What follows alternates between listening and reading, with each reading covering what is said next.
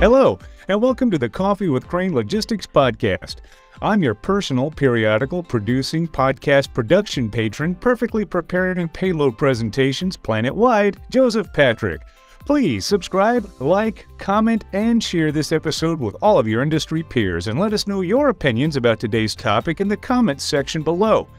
Well, friends, it seems as if the ground market has really been experiencing a lot of winding and perilous roads over the past few years, and keeping us all on the right path is none other than Crane Freight's Vice President of Business Development, the always magnanimous Ike Nixon. Ike, thanks once again for joining us. No problem, Joseph. Thanks for having me. Well, things are really moving and shaking in the trucking world. Where do we start? I thought we'd start today with a macro look at the domestic transportation market. When we look at the most recent Cass Freight Index for expenditures, we see that even though the domestic freight market spending is down from last year, we have to remember that last year was a year like we've never seen before. And if we exclude last year, the current expenditures are almost 15% higher than any previous year we've seen. I see. That's interesting. So what you're saying is if we take into consideration the past few crazy years, things are actually doing well. Is that the case? Yes, and that would be a way to look at it. And the bottom line is that the domestic transportation market is still fairly robust when we look at it, specifically when we compare it to the last 3 to 5 years. Okay. And speaking of specifics, are there any specific trends that shippers are keeping an eye out for moving ahead?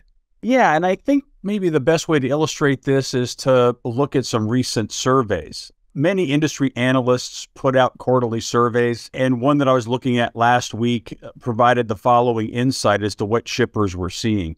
First, the pricing expectations were mixed across all modes, with truckload and intermodal pricing expectations falling to record lows, but LTL pricing expenditures improved from last quarter.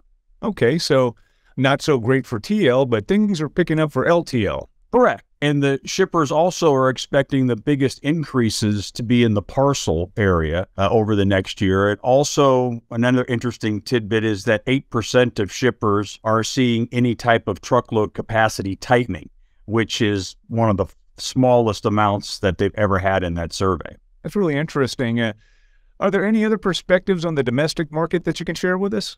Yes, as a matter of fact, there are. I've shared this information before in different ways. But the newest projections put out by FreightWaves are that the market is close to bottoming out in the second quarter, and we should start to see a rebound sometime in Q3 or Q4. I see. That's a good chart. Thanks for providing that for us, Ike. Once again, you've delved deep into the data for us and deciphered it in a way that we can all digest. We appreciate all that you bring to the cafe, my friend. My pleasure, Joseph. Thanks again for having me. Absolutely. And thank you, dear listener, for joining us once again in the Crane Cafe today. We'd like to know what your thoughts and predictions are on the ground market and the impacts that you think it's going to have on the industry. Let us know in the comments below. And for even more information on what Crane can do for your logistics needs, go to craneww.com, and under our services section, you'll find our ground logistics page. Here you can read all about our best-in-class capabilities. And again, subscribe to Coffee with Crane on your favorite podcast player. And when you do, make sure to leave us a kind review. So, until next time, I'll have a hot cup waiting for you right here on the next episode of Coffee with Crane. Goodbye now.